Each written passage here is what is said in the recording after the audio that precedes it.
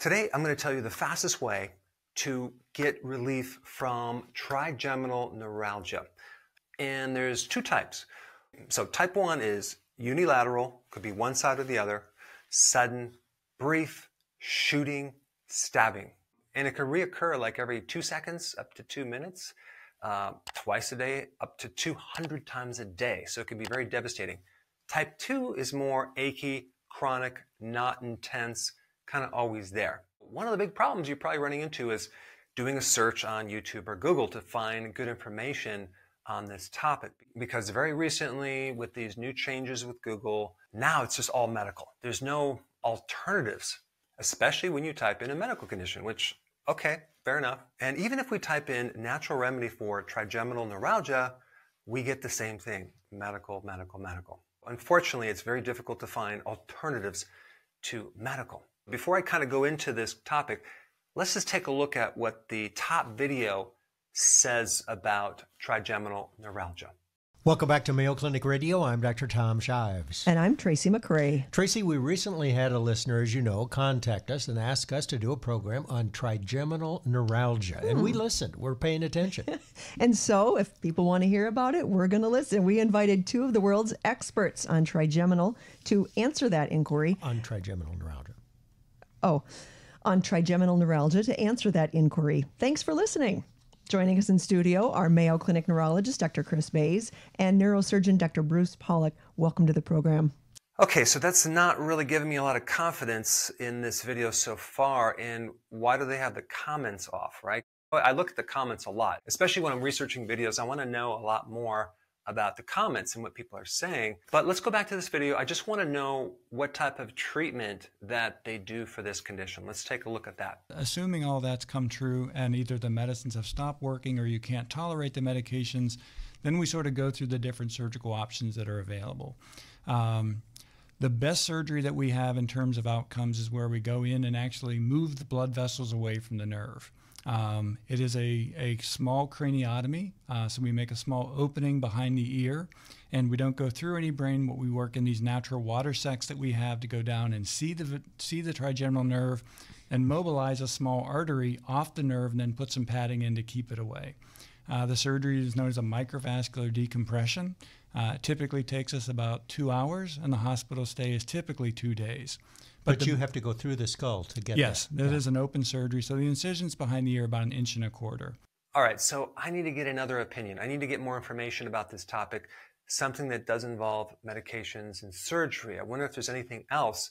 How am I going to go about finding this? I'm just going to show you what I do. The first thing I do, number one, is I go to the authority on a lot of things, Wikipedia. But I mainly go to Wikipedia to find out what they're recommending so I can go in the exact opposite direction. And I especially look at what they say that definitely does not work, because chances are it probably works. So I do get a lot of great information with Wikipedia, but it's in the reverse direction. So the next thing I do is I look at animal research. You will find all sorts of great remedies and information for animals, because the thing with animals is that either it's going to work or it's not. There's not a lot of subjective things. You can't ask your pet dog, how they feel about certain things. You have to create a change or they're not going to use it. And then the next thing I do is I look for what is the gold standard? What is the main treatment for a particular disorder? And I start looking at the mechanism, like how this drug actually works. What does it do? Does it inhibit an enzyme? What exactly does it do? So then I can actually look at other things like herbs and plants that might create a similar effect, but of course without the side effects. And then I'll do a patent search, right? I'll look at patents on this particular disorder or disease or problem in Europe, okay, or in some other country, in relationship to something natural or an herb or something that I can get some clues on. Because what's really cool about patents is they summarize all the data and the background and the research that's on that particular topic that you'll never be able to find if you do a search. Now, I also will get a good understanding of the condition. And in this situation, trigeminal neuralgia, there's definitely problems with the myelin sheath. So I will look deeply at anything related to what can affect myelin, especially in the area of demyelinating nerves. And by the way, myelin is just the coating around the nerve. It's a fat coating. And then what I'll do is I'll look at other factors, like, is it seasonal? Does it come at a certain time of the year? Is it more in men than women? Because I want to know if estrogen could be more involved. At what age does a person usually get it? Is there anything that usually comes before this problem? Like, for example, a surgery, an injury, a stress event. Maybe it happens later in life or earlier. All of these factors give me clues. So let me share what I found about this condition. The first bit of information I found related to something called polyunsaturated fatty acids. There was some research done on rats. Okay, so if you have a pet hamster or a gerbil or a rat, this might pertain to you. But this polyunsaturated fatty acid, you have two different kinds. You have the omega-3 fatty acids, okay, which they were using in high doses to get rid of inflammation in the nervous system and in the brain. But they were also looking at omega-6 fatty acids, the seed oils, which are not anti-inflammatory. In fact, they're pro-inflammatory. They create inflammation. They create a lot of oxidative stress and insulin resistance and a lot of problems. And these omega-6 oils, seed oils, can invade fatty membranes like the myelin sheath, whereas omega-3 fatty acids help build myelin sheath. But if you're consuming both at the same time, they compete with each other. The omega-3 is not going to work.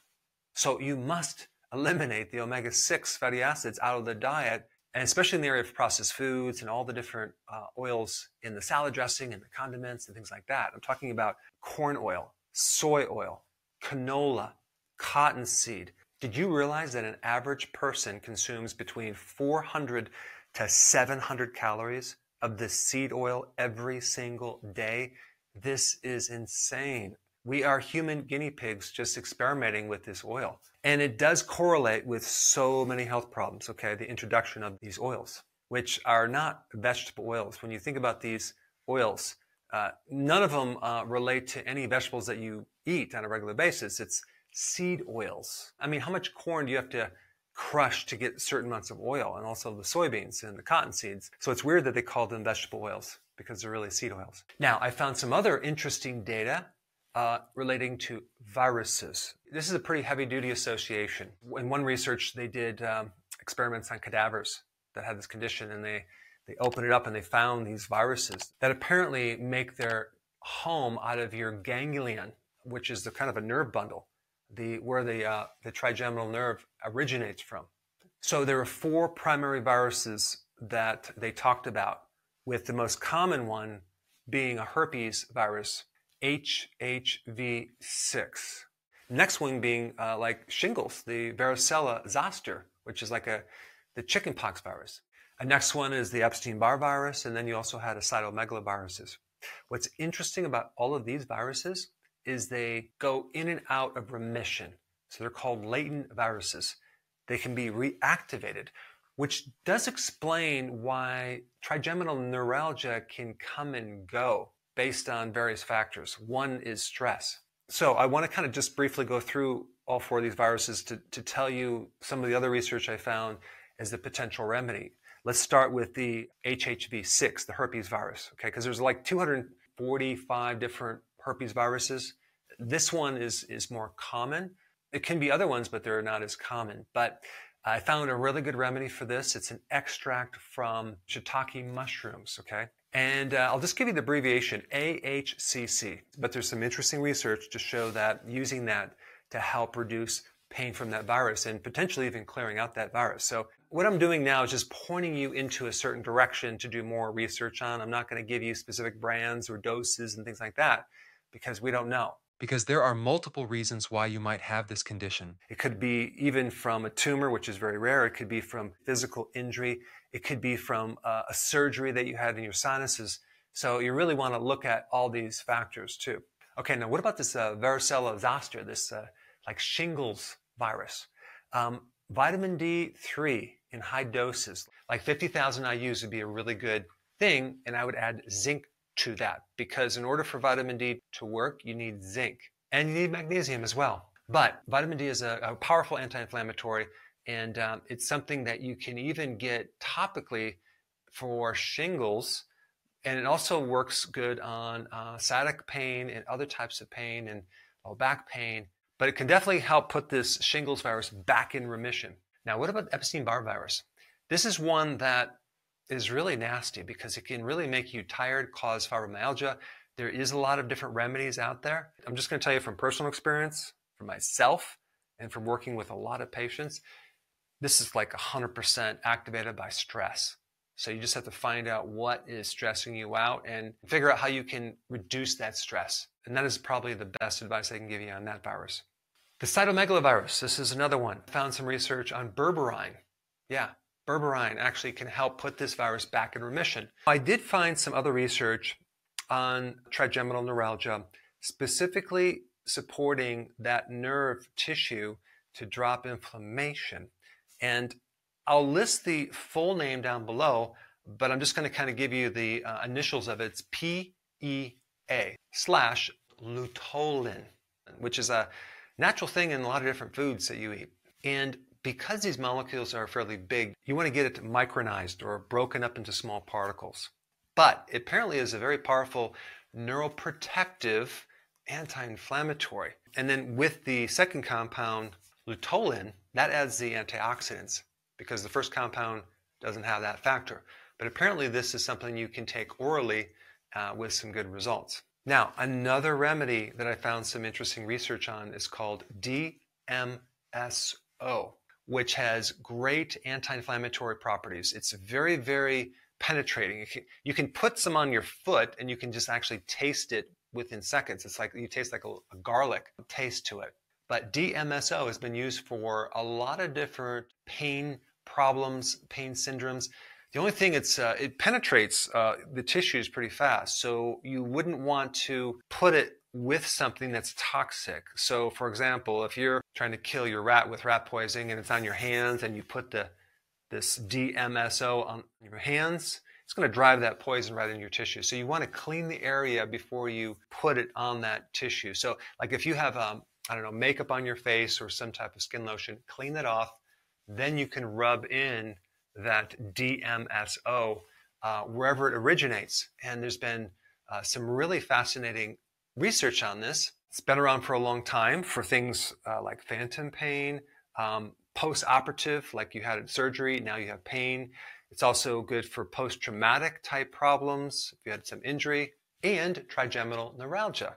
So in one study, which I'm going to put down below, 32 out of 37 people experienced relief. And, you could literally combine that first remedy, the PEA/lutolin, with the DMSO to drive that in deeper. I don't know. It's just an idea. It may work because anything you put with DMSO, it drives it in there, whether you do aloe vera or other types of things. Now we come to the technique I'm going to show you to dramatically reduce the pain very quickly. This technique doesn't fix the problem permanently, but it can greatly reduce the pain very fast, okay? And I use this in practice. It was very effective. It works probably in 70% of the cases. The type of cases that it doesn't work on, if it's really, really viral related and there's like this active outbreak or infection, it will not work on that. But it works really good on if you had some type of injury or post-surgery. So the whole theory of it is you're breaking up this brain circuitry that it keeps causing pain. It just keeps going and going. All right, there's an amazing technique that I'm going to show you right now to drop the pain. It doesn't correct it, but at least it'll drop the pain pretty fast. And here's what you do. First of all, you isolate where the pain's coming from. Let's just pretend it's on the left side, like right here, okay? What you do is you're going to be pressing on the mirror image on the opposite side. The key is to mirror image to get the exact epicenter of wherever this is on the good side. Don't mess on the bad side, just press on the good side, and you're going to massage it. Now, the way that you know you have the exact correct spot to press on is it'll be very tender. It will. The good side will be tender, actually probably more tender than this side. So you find it and you just kind of massage it for, about a minute, okay?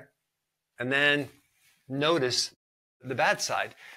If it's there at all, it's going to drop the pain. So let's say, for example, you did this and it moved down. Okay, then you just go down. And then all of a sudden, oh, wow, that got rid of that, but now it moved back over here. And you keep doing that until this is manageable. This is something you could do through the day as you start using some of these other remedies to help yourself. But I've used this in practice for years. It really came in handy. And it's not something they teach you in school.